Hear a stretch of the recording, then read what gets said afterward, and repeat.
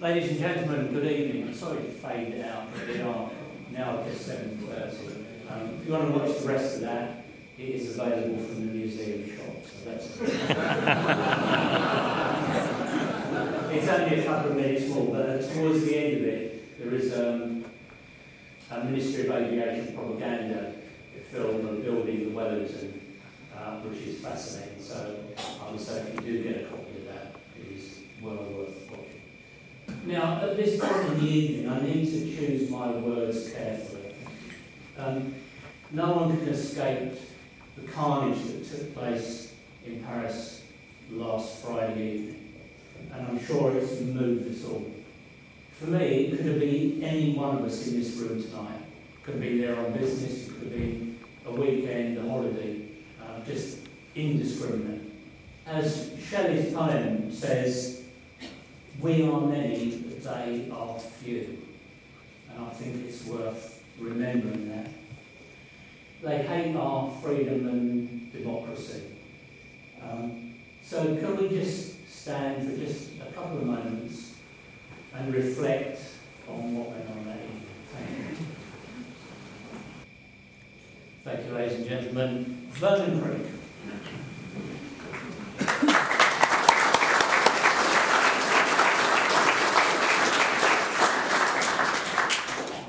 Good evening, ladies and gentlemen. Thank you for welcoming me here this evening. I've already been made welcome with a lovely meal and a nice drink, and I'm sure your applause suggests that there might be further welcome in store.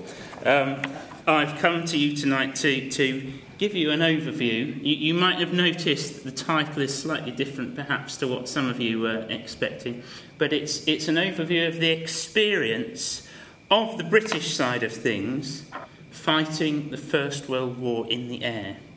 And what we're about to hear are first-hand accounts taken from our remarkable archive at the Royal Air Force Museum up at Hendon. I'm sure a great many of you have already been there and visited, and if you haven't, why not, you know?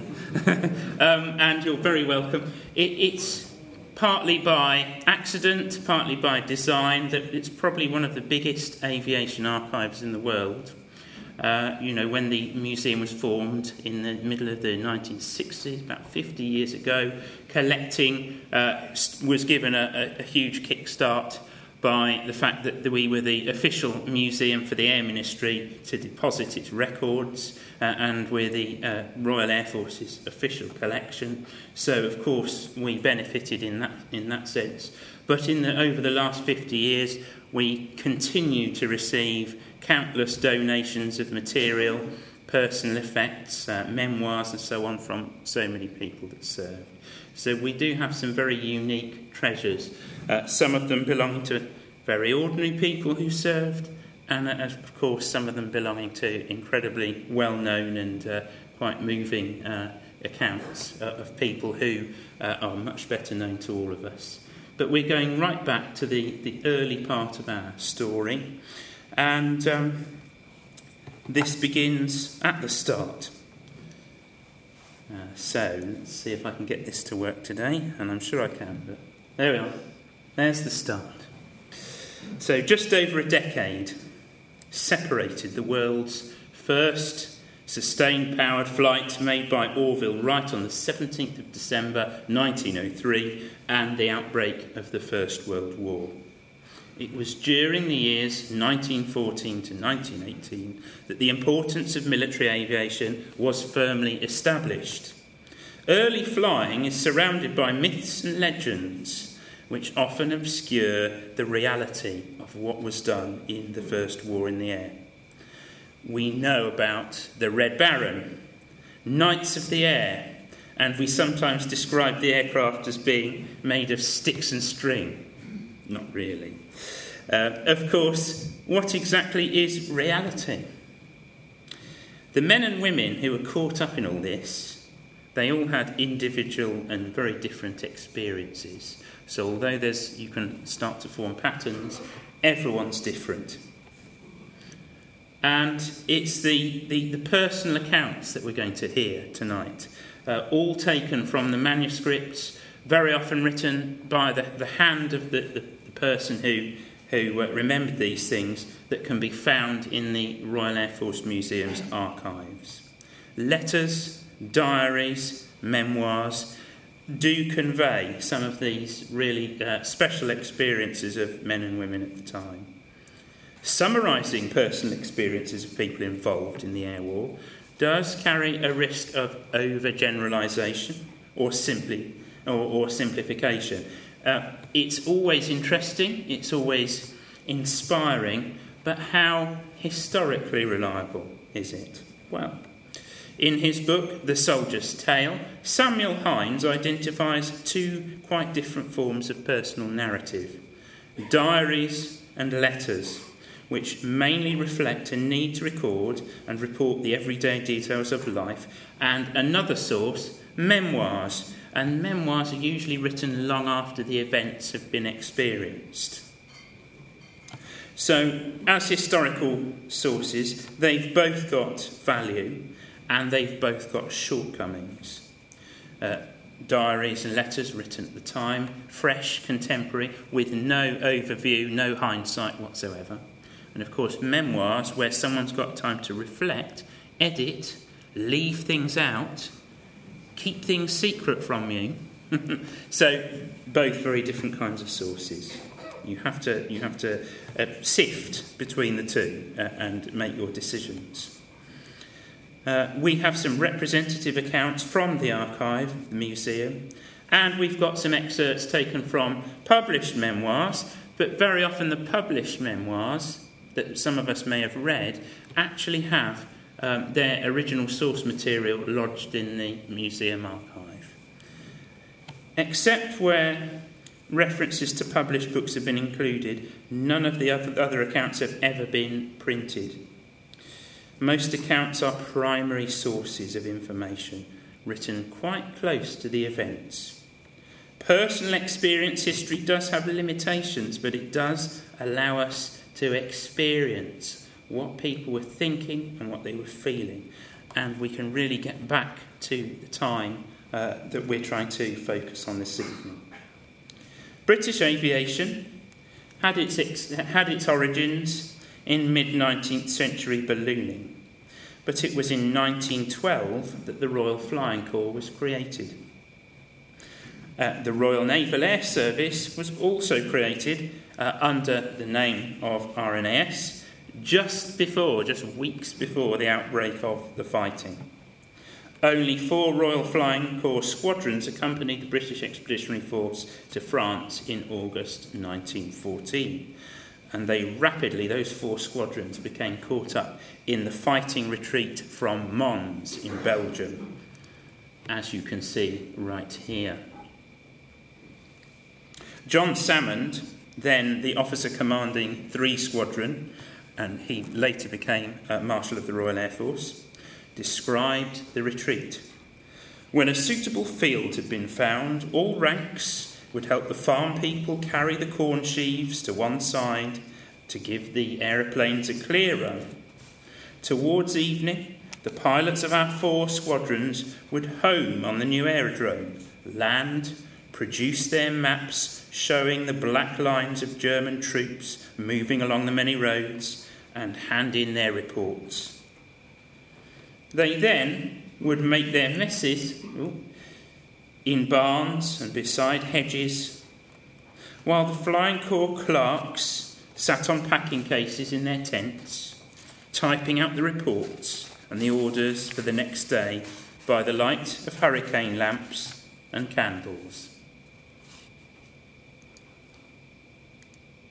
Sergeant James T.B. McCudden, later to become Major McCudden, VC, and a leading fighter ace of the conflict, who was killed in a crash during 1918, described the primitive techniques used in 1914 to counter enemy aircraft. About 20th of August 1914, various machines were out doing reconnaissances, and on this day, I think, Lieutenant Joubert did a 4 hours reconnaissance, and landing on a Belgian aerodrome was mistaken for a German. He had an awful time before he convinced them that he was English. At this time, the British national marking consisted of a painted Union Jack on each wingtip. Altogether, we were having a most pleasant time at Maubeuge when, about the 22nd of August, a strange aeroplane flew over us at about 4,000 feet. And the aerodrome lookout reported it to be a German machine, the first we'd seen in the war. We all turned out armed with rifles, and about 6 machines got ready to go up in pursuit. Mr. Joubert, who stood near me, remarked that he thought it was a Lerner biplane. All the machines which went up were loaded up with hand grenades, as the intention then was to bring a hostile aeroplane down by flying over it and dropping bombs on it.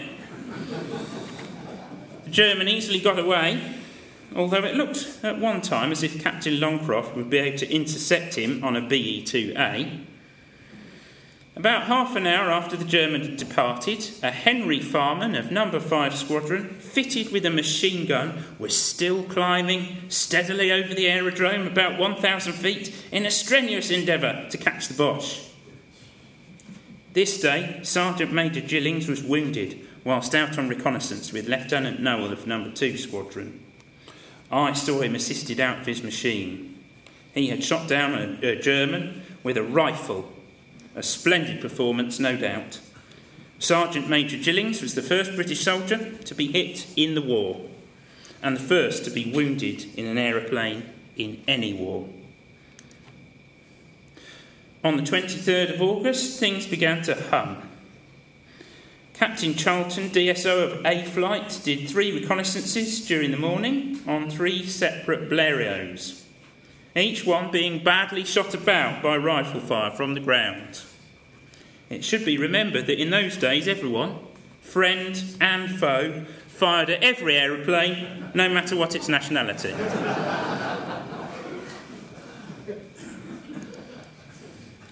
Soon the front line became stabilised and aircraft became increasingly important for seeing into the enemy's rear areas.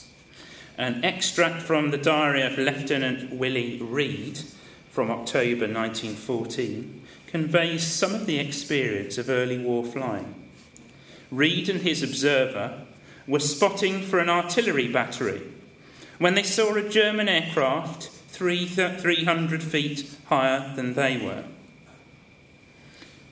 Reid wrote, "I tried to climb up nearer to him, and in the meantime Evans was shooting at him with the rifle. The German turned twice, trying to get me immediately below so as to drop a bomb, but I kept clear, knowing what he was trying to do.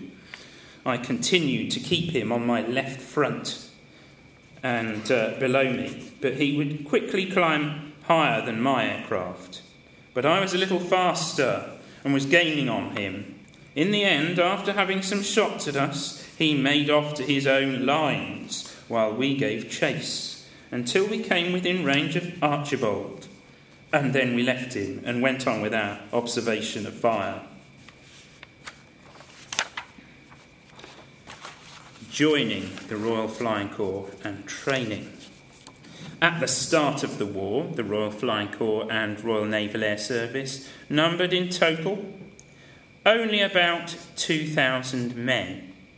By the end of the war, the RFC and RNAS had been combined into the Royal Air Force, which together with the Women's Royal Air Force numbered well over 300,000.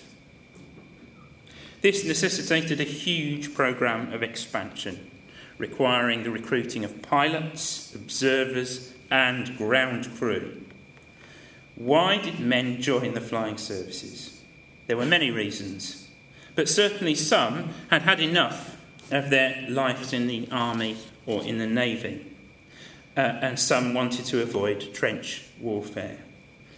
Flying was no easy option, but it did promise more opportunity for individual action. Training methods in those early days were rudimentary.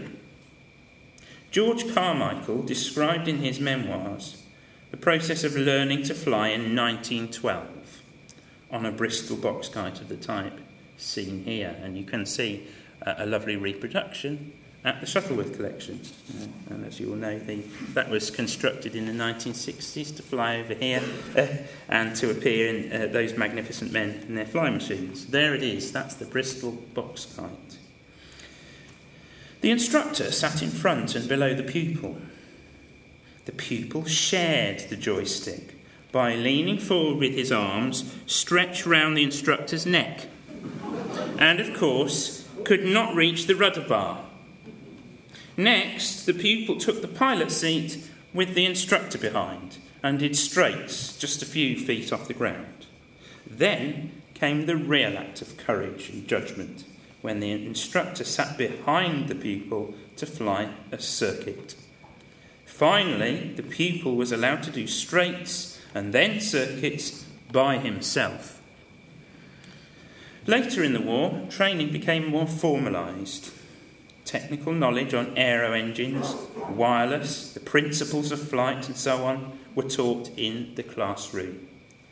This would be followed by learning to fly and training in the practical applications of flying at a succession of different units.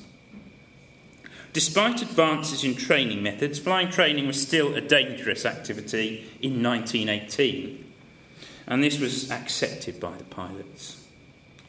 Lieutenant H.P. Woodman witnessed an accident at Hounslow in 1918. They were 6 Sopwith Camel fighter aeroplanes and passed us at about 2,000 feet. The flight commander gave the signal to dive, and they all went down in formation. Suddenly, we saw one break formation go into a spin and straight into the ground. To us, it was just one of those things that happened in those days, particularly amongst the most budding pilots. Even when pilots got to the front, the brevity of their training often meant that they had to fly aircraft with which they were unfamiliar. Lieutenant Frederick Ortweiler joined 29 Squadron during the peak of the Passchendaele fighting and was introduced to his new mount, the manoeuvrable but skittish French Nieuport 17. After his first acclimatisation flight on the 7th of October 1917, he wrote, "Spent the time getting into the habit of continually looking around, practising changing drums, diving and getting my sights on objects on the ground and trying to turn. Every time I tried to do a right-hand turn, I got into a spin.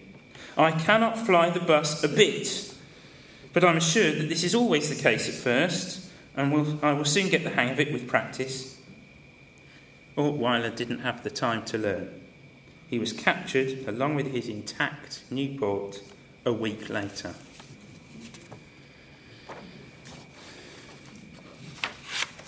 The people.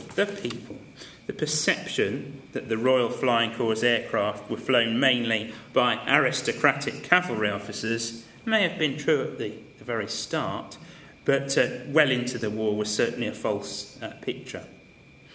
According to Ewart Garland, however, in September 1916, there was a distinctly public school element in the RFC, but this evaporated as casualties increased.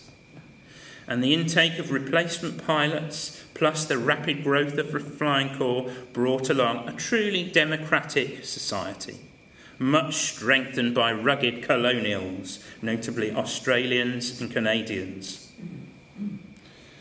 Apart from when actually flying, airmen generally had a much more comfortable life than soldiers in the front line. Herbert Rowell, a pilot with 8 Squadron in late 1915, later told how we were allowed to take one of the Crossley Light tenders into Amiens every Wednesday to do our own and the mess shopping. Our afternoons in Amiens were always worth looking forward to. We would leave the squadron sometime about 3 or half past, arriving in Amiens in time for a good tea, after which we would order our table for dinner and go and do our shopping. Now you could buy almost anything you wanted in this town. You might have easily forgotten that France was at war. But flying was dangerous, and ways of unwinding were absolutely necessary. Flight Sergeant Horace Heels described Christmas Day with 24 Squadron in 1916. Some of the officers and two of the sergeants got hopelessly drunk, and one officer got his eye kicked in by a sergeant. You can guess that the dance they did wasn't a gentle waltz.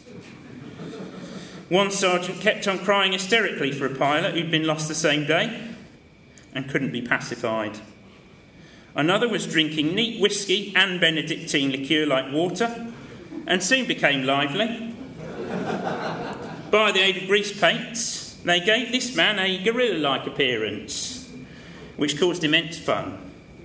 He tried to kiss and cuddle the officers, who thoroughly enjoyed it and accepted his embraces gracefully.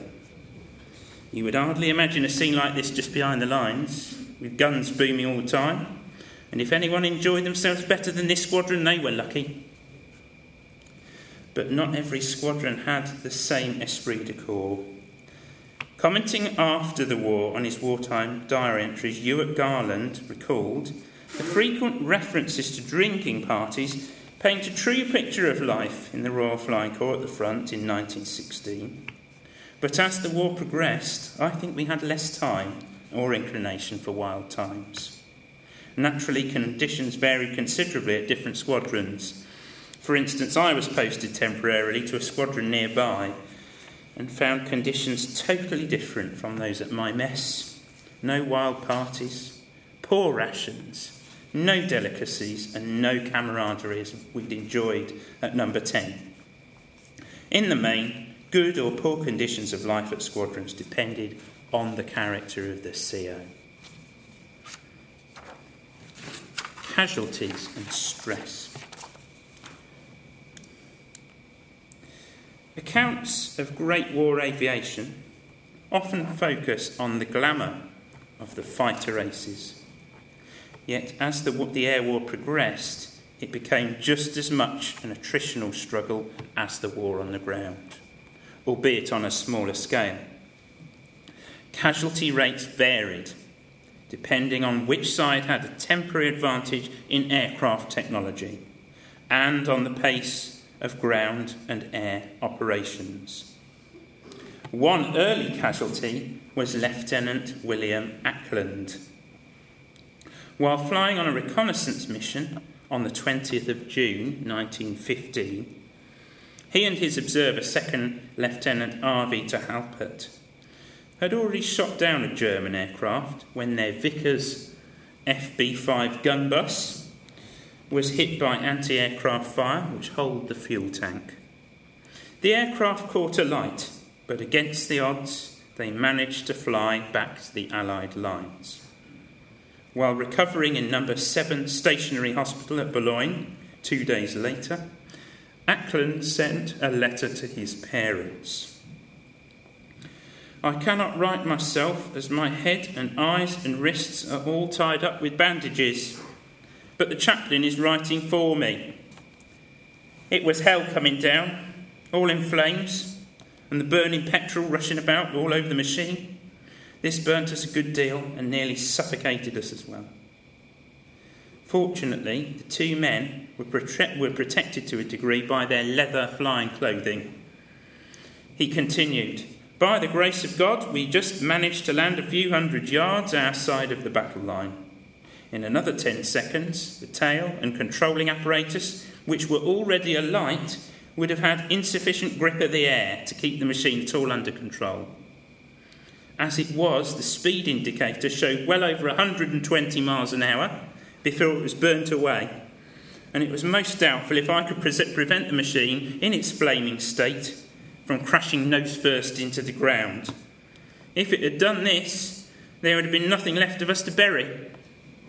We were extraordinarily lucky in that though we had some 50-odd rounds of ball ammunition left of what we carried for our machine gun, and it went off round by round, the bullets crashing through the framework, not one of them hit either of us.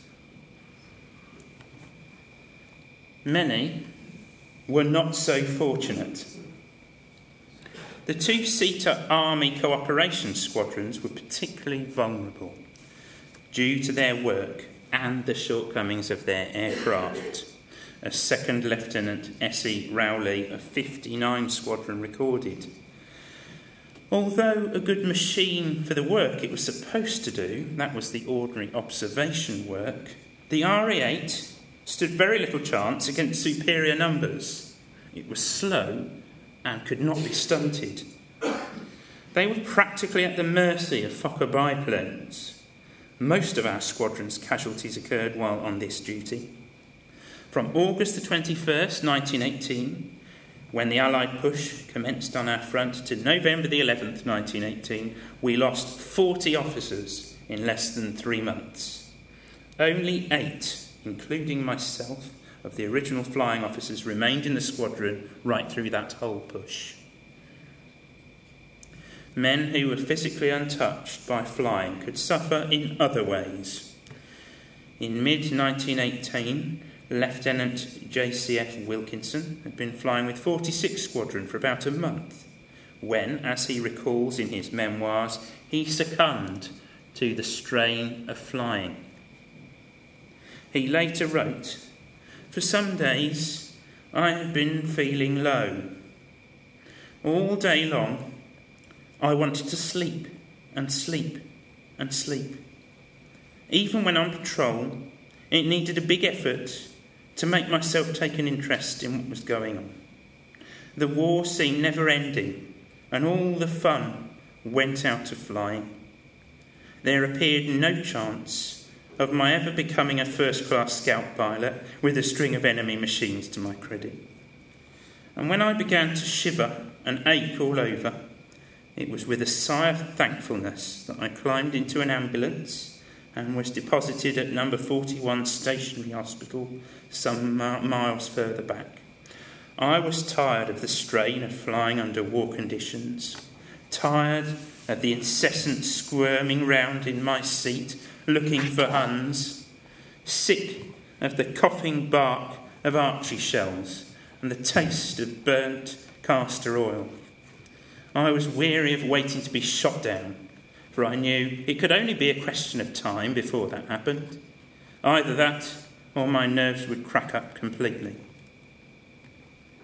For those fortunate enough to survive being brought down behind enemy lines, relief was tempered by the knowledge that they would be in the bag.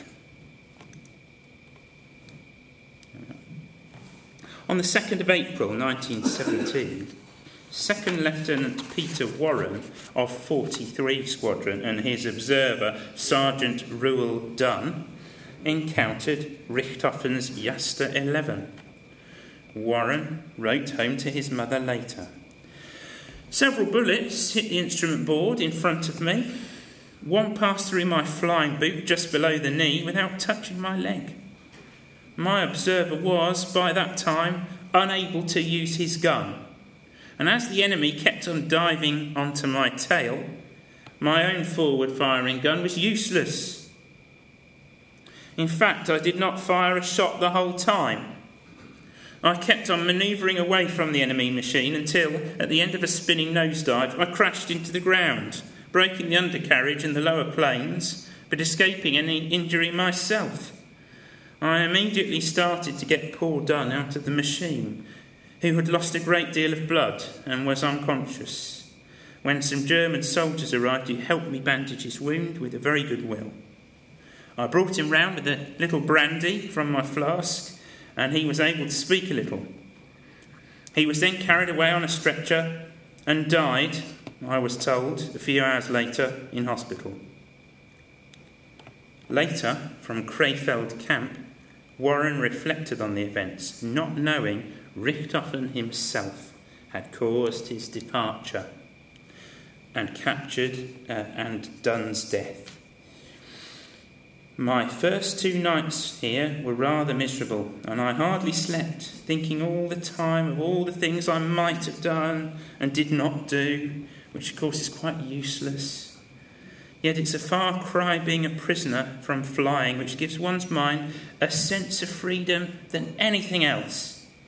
It was a good life back at the squadron, and I do wish I could be there to go on with the work I really enjoyed, and at which I think I was beginning to be quite useful. Scout and fighter operations.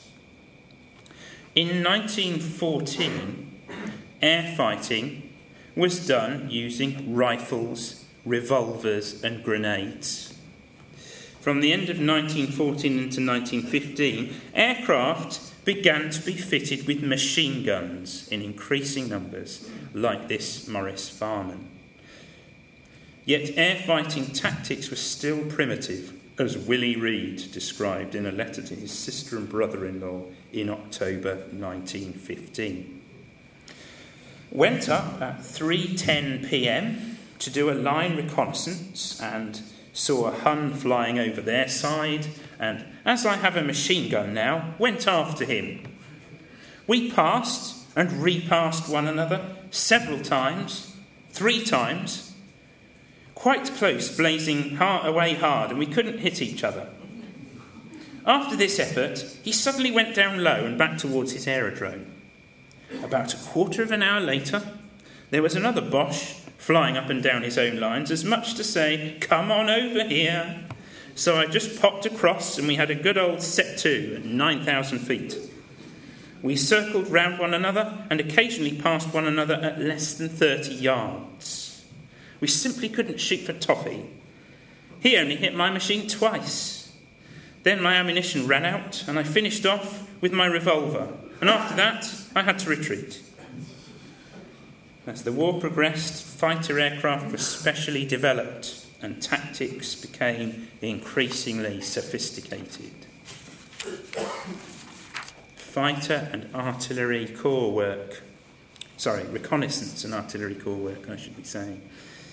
The best-known aviators are the First World War fighter aces, but it's forgotten very often that the reason why men like Albert Ball, Manfred von Richthofen and other people became those fighter aces is because either directly or indirectly their job was to protect or to seek to attack their own or the enemy's observation aircraft. Reconnaissance was the primary role of aircraft in the war, and this had been recognised before the war had begun. The test came in war. Lieutenant Gilbert Mappelbeck, flying a BE-2, made the Royal Flying Corps' first ever wartime reconnaissance flight on the 19th of August 1914, as he recorded in his diary. At 8:15, Joubert, who was going in the Blériot, and I were sent for by General Henderson, who told us each our particular jobs. Joubert was to go straight to Braine-l'Alleud via Nivelles. I was to go to Jean-Bleu near Namur. He was to be over friendly territory and to look out for Belgians. And I was to look for advanced German cavalry.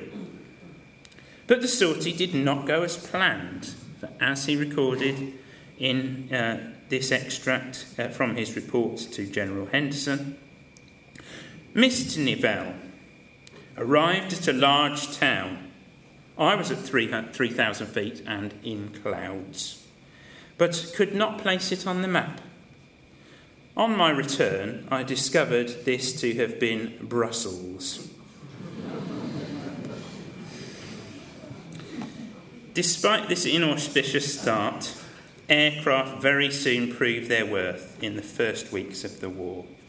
As the front then became entrenched, the war of movement stopping, a more effective method than sketching was required to record reconnaissance information. The need was rapidly filled by aerial photography. As described by Herbert Rowell, who served in 8th Squadron in late 1915. As far as possible, the whole of the German front line would be photographed for a depth of about 1,000 yards every single month. Now, in a good photo, it's wonderful what you can see. If you march half a dozen men across a field in single file, their tracks can be picked up with a magnifying glass. The gunners spend half their lives trying to hide their guns or camouflage their battery positions. If you made a trench and reinforced it with barbed wire, you will not only be able to see if it's a deep trench by the shadows or if it has water in it or by the chalk heaps, but you will be able to see how many rows of barbed wire entanglement it has in front of it and which way the field was last ploughed. Artillery spotting became one of the major activities for two-seater aircraft on the Western Front. As Herbert Rowell recalled, communication was done by wireless. Each squadron was given a piece of the line to look after, and so many guns. Each aeroplane has a transmitting set. Each battery of consequence will have a receiving instrument, operators, and code letters by which it's known, and it can always be called upon to fire. Just what effect successful artillery ranging by aircraft had upon troops in trenches on the ground can be felt in the experience of Lieutenant Guy Chapman, a British officer who experienced firsthand the technique of artillery spotting as carried out by his German enemies. One morning, 4 Bosch planes came calmly over. The few English machines beat it for home. I didn't blame them. They knew their own business, and they probably were not fighting machines. The 4 Germans sailed up over Bucquoy, wingtip to wingtip. When they seemed to be flying nearly overhead, I caught the sun flash on 4 objects swinging down and away. A second later, 4 bombs crashed into the village. 2 or 3 times our line was registered very conscientiously with the assistance of an aeroplane.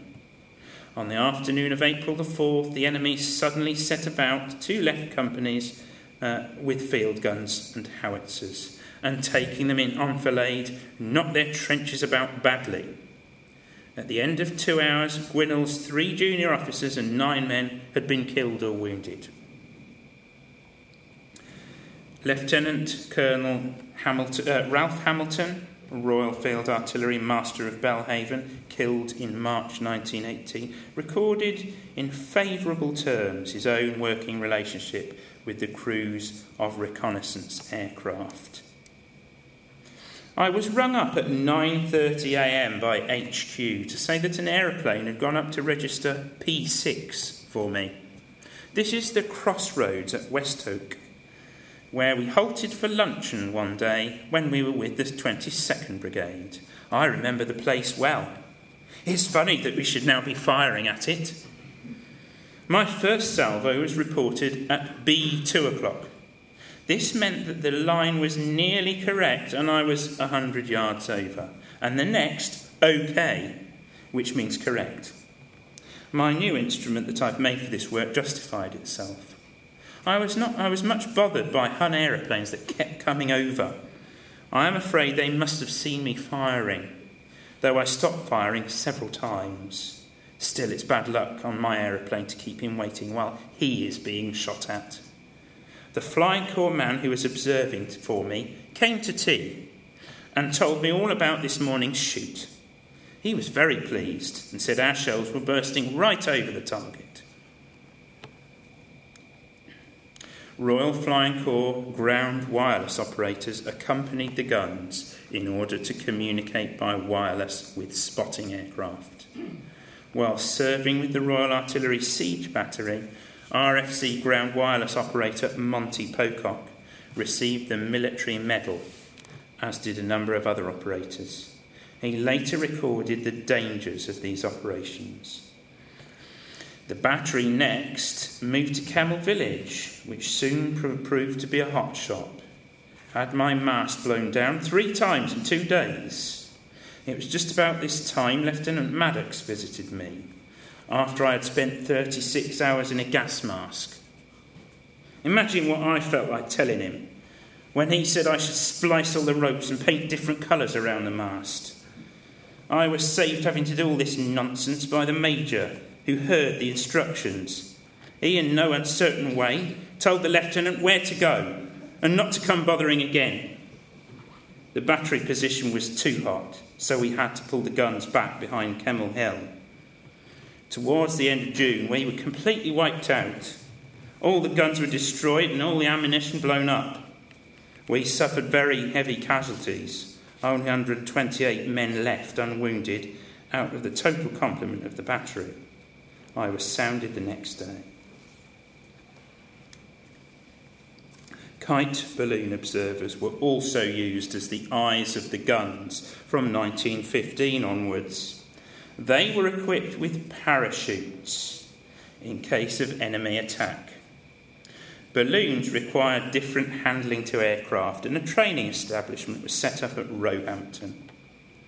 Lieutenant H.P. Woodman, an RNAS officer, trained there in 1918 and recalled the balloons and their launching. A captive kite balloon has 6 sets of guy lines, 3 on each side, port and starboard, and were attached to the bows, midships and stern of the envelope. Each guy line needed 15 to 20 men to hold her down. The first command was to haul down to get the balloon through the shed doors and then walk to the winch. We held the balloon steady while it toggled on. Then we took off the strain and finally let go. Each officer cadet took it in turn to give the orders. One was especially nervous, and instead of saying, "Cast off and untoggle the picketing lines," he said, "Cast off and unpickle the toggling lines," falling over a sandbag as he did so. With the great opportunities afforded by observation, carried out in captive balloons, it soon became desirable for one side to remove the balloons of the other side, thus preventing reinforcements and defensive installations from being seen. Fighter aircraft of both sides attempted to shoot down enemy balloons, but as now Captain James McCudden found on one assignment, this was far from easy. The next day I had quite a lot of excitement. Several balloons east of Ypres were making themselves very objectionable to our frontline trenches in particular, and so a strafe was organised to annoy the aforesaid balloons, which we could see distinctly from our aerodrome at Abbeville.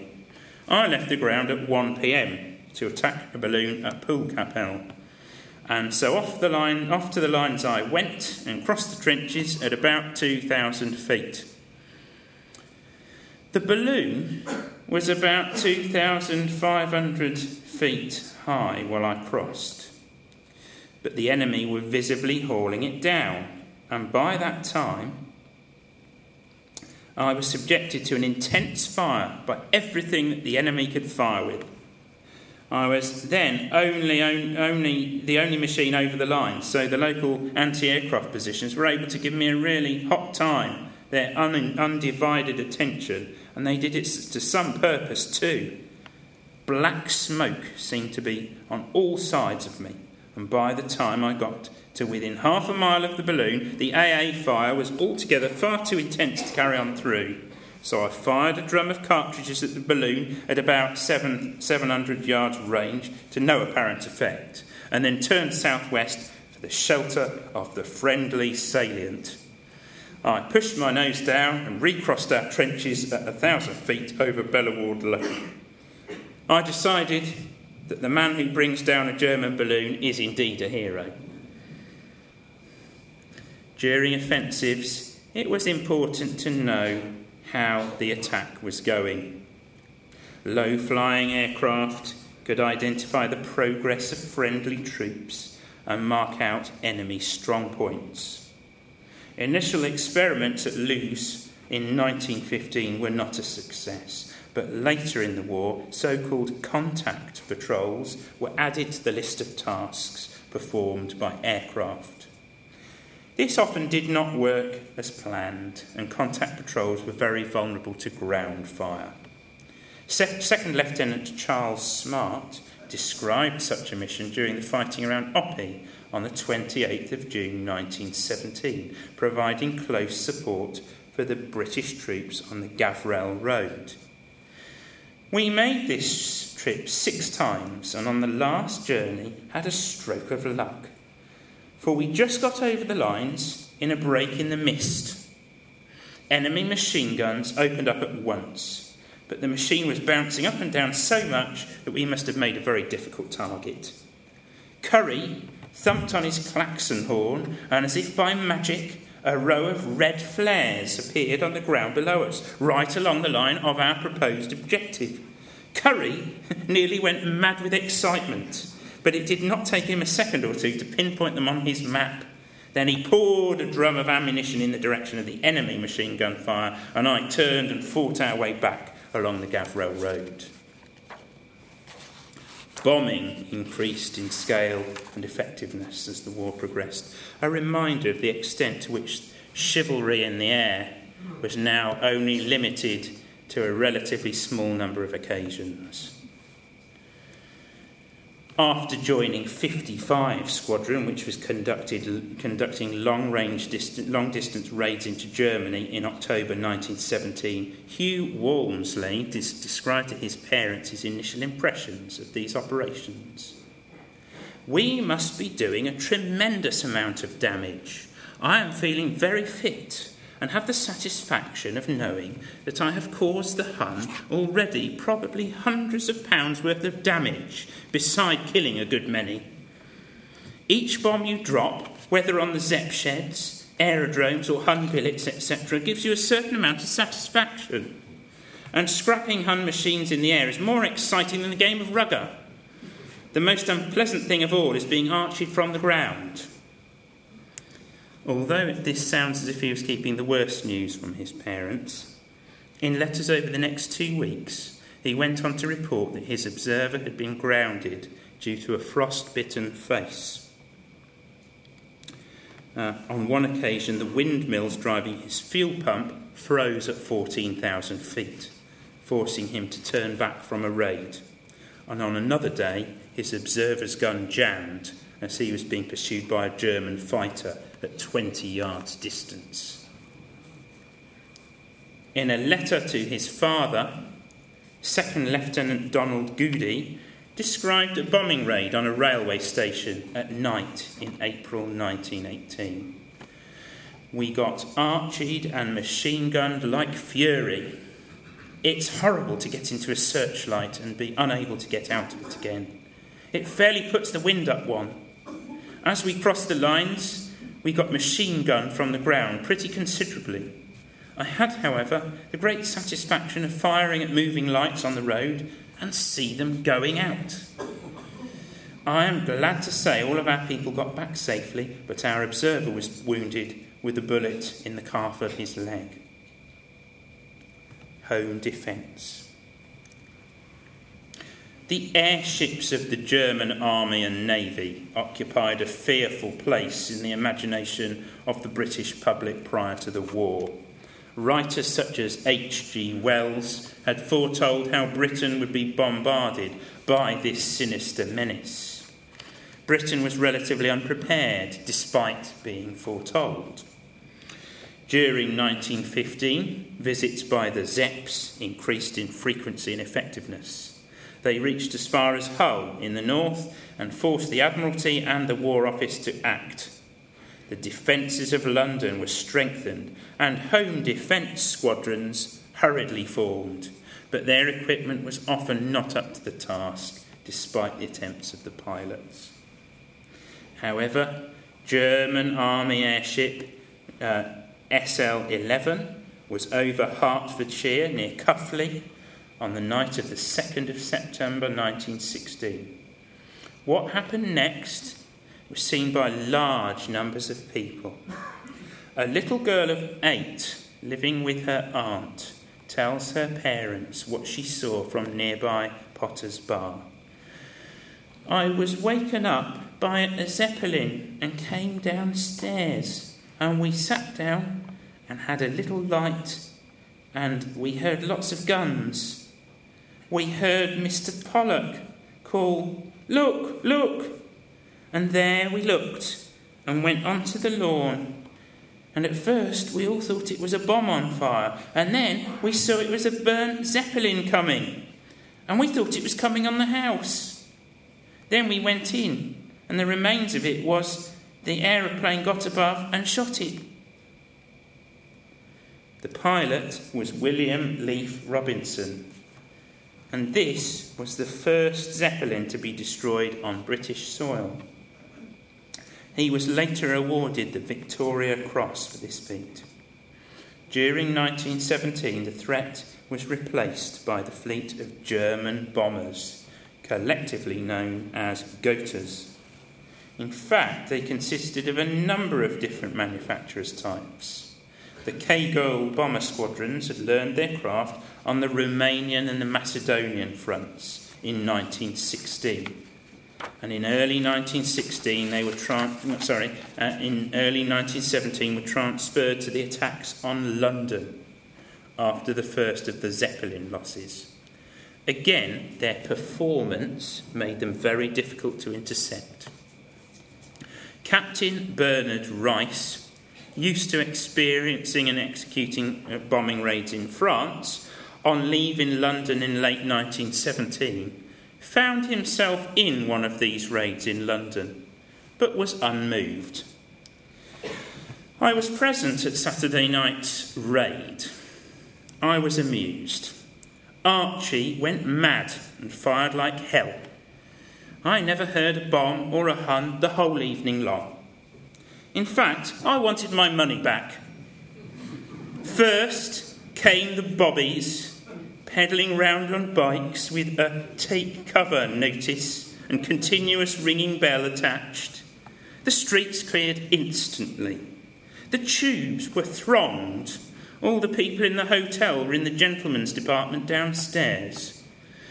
When it was all over, I expressed my disappointment to the club's secretary, Major Morley, and he was quite indignant. "Biggest raid we've had yet," he declared. "But where were the Gothas and where were the bombs?" I asked. "Didn't you hear them dropping all around?" "And I could see the machines hovering overhead," said he. The place was sprinkled literally with Archie bits, and thousands of children were picking about in the roads the next day. But bomb raid, wash out. Nevertheless, the hysteria created by these raids placed pressure on both the Admiralty and the War Office, and this was one of the main reasons for the creation of a new thing, a unified service, the Royal Air Force, on the 1st of April 1918. The Women's Royal Air Force. Although women had been working on aerodromes since 1916, with the formation of the Women's Army Auxiliary Corps and the Women's Royal Naval Service in 1917, and the Women's Royal Air Force in 1918, their role became increasingly significant. Over 30,000 passed through the ranks of the Women's Royal Air Force between 1918 and 1920. Performing many tasks previously performed by men. Sub-leader Mary Wilson was a driver at 3 fighting schools, Sedgeford, and wrote of the inoculations against the prevalent Spanish flu, which scythed down many in the services in 1918. We have all been half inoculated against flu, and we have to be done again in 10 days. It's nothing. Lots of girls have been ill and declare their arms are very painful and stiff and got days off, but poor old me, tough as an old house, never felt it, and I had to carry on. Another driver, member Grace Berry, worked with 44 Squadron at Hainault Farm in Essex. She described in her diary the squadron's sports on the 18th of August 1918. "The squadron sports today. No work from us, of course, this morning. Everyone is busy preparing for this afternoon. We lazy MT drivers retired to our hut and did various things. I wrote a letter home. After a small and hurried lunch, up we trooped to the hangars and proceeded to take snapshots of all the girls and Mr. Pritt on his donkey with his 2 dogs. The officers very kindly and nicely took charge of us girls, so we had good seats. Of course, I broke the record for badness on the MT driving and did not win anything, although I thoroughly enjoyed everything. The pillow fight on the greasy bar was killing. And in order to see this, Edsel and I rolled up barrels of paraffin on the top of which we stood. These women were a new feature in the RAF and sent a successful precedent for the next war. They also left us with interesting and often different perspectives on service life to their male colleagues. Ladies and gentlemen, I hope you've enjoyed the presentation this evening, and hopefully it's given you an insight into some of the real words and the real experiences of the people who did this. So thank you for listening, and we just remember their service of a century ago. Ladies and gentlemen, thank you.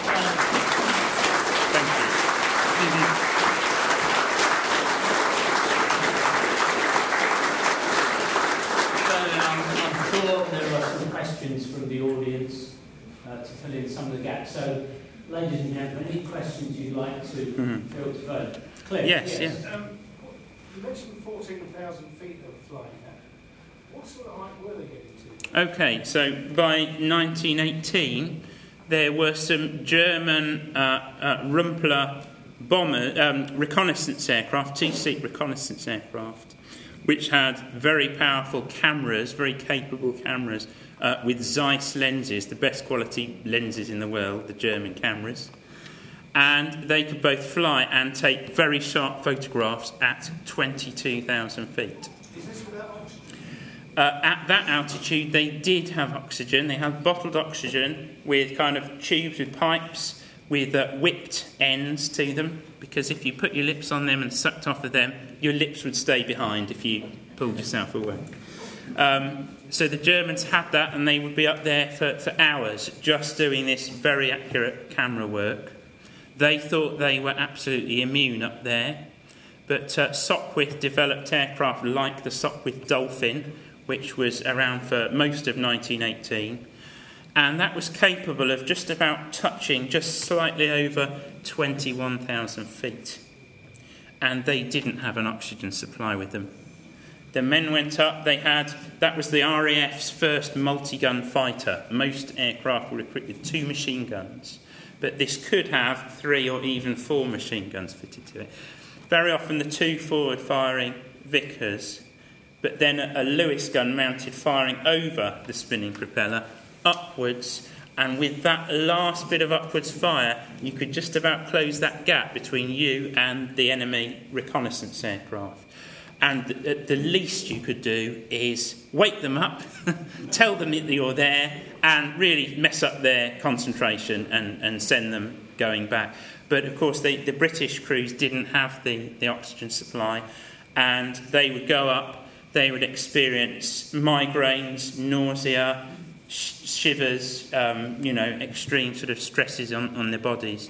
And we're talking about sort of fit 19, 20-year-olds, that kind of thing. So really it's an unnatural altitude to be climbing to in an open cockpit aeroplane with no oxygen supply. There we go. Another question, perhaps? How did they... Yes, sir. The picture of McCallum. Yes. How did they change the magazine on Lewis? Okay, so yes, the Vickers machine gun was the heavy machine gun that was fixed to the fuselage of the plane, and that drew on belts of ammunition which were rolled up in magazines in compartments in the plane, and that's how that gun fired. But the Lewis gun, the American gun, had been adapted for air flying, and was basically kept cool in the air, the extremely cold temperatures at high altitude.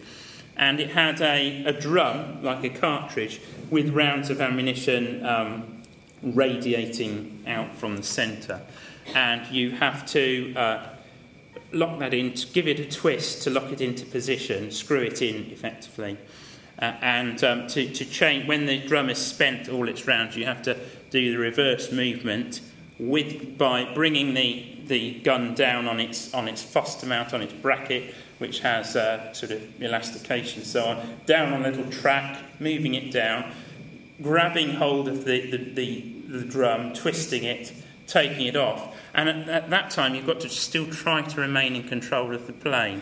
So you've got to have the stick in between your knees, trying to keep as straight and level as you can. And you'll be off your seat. Your seat will be back there, so you'll be standing, doing that. And you've got to, if you're in a combat situation, you've got to try and break away from the fight. But this doesn't mean that they want to stop fighting. You might find as you're changing your drum, enemy aircraft converging on you, firing at you. So incredibly difficult.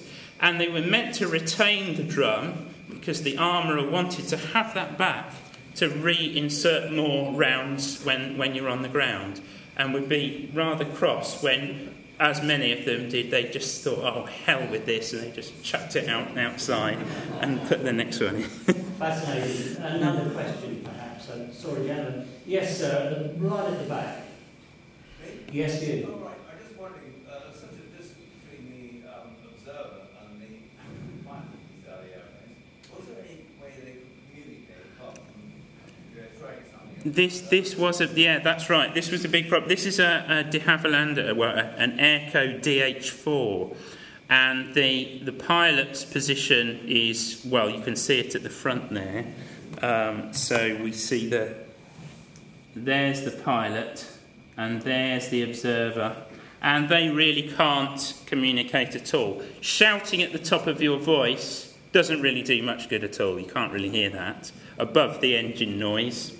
What they tended to do was slam their palm of their hand or their fist into the head of the other person, or grip them around the shoulders and shake them. But in this case, they couldn't.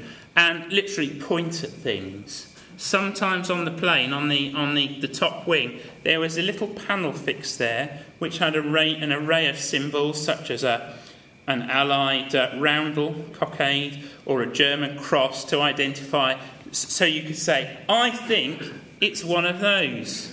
You know, it's one of our aircraft, not one of the. And then you had other symbols as well, whereby you could talk. For training in Gosport, Major Smith Barry developed a speaking tube where you had called the Gosport tube, where you had a speaking tube to speak into, and a little tube that ran through the fuselage of the plane, culminating in something a bit like a stethoscope, which you had inserted into your leather flying helmet, and you'd still have to yell, but you could hear the instructor yelling at you, and you had the same thing going back to the instructor. But that was only ever for training. That was not adequate for the sort of fast action situations that you had in battle. So all very difficult. One more question, perhaps? Yes, sir.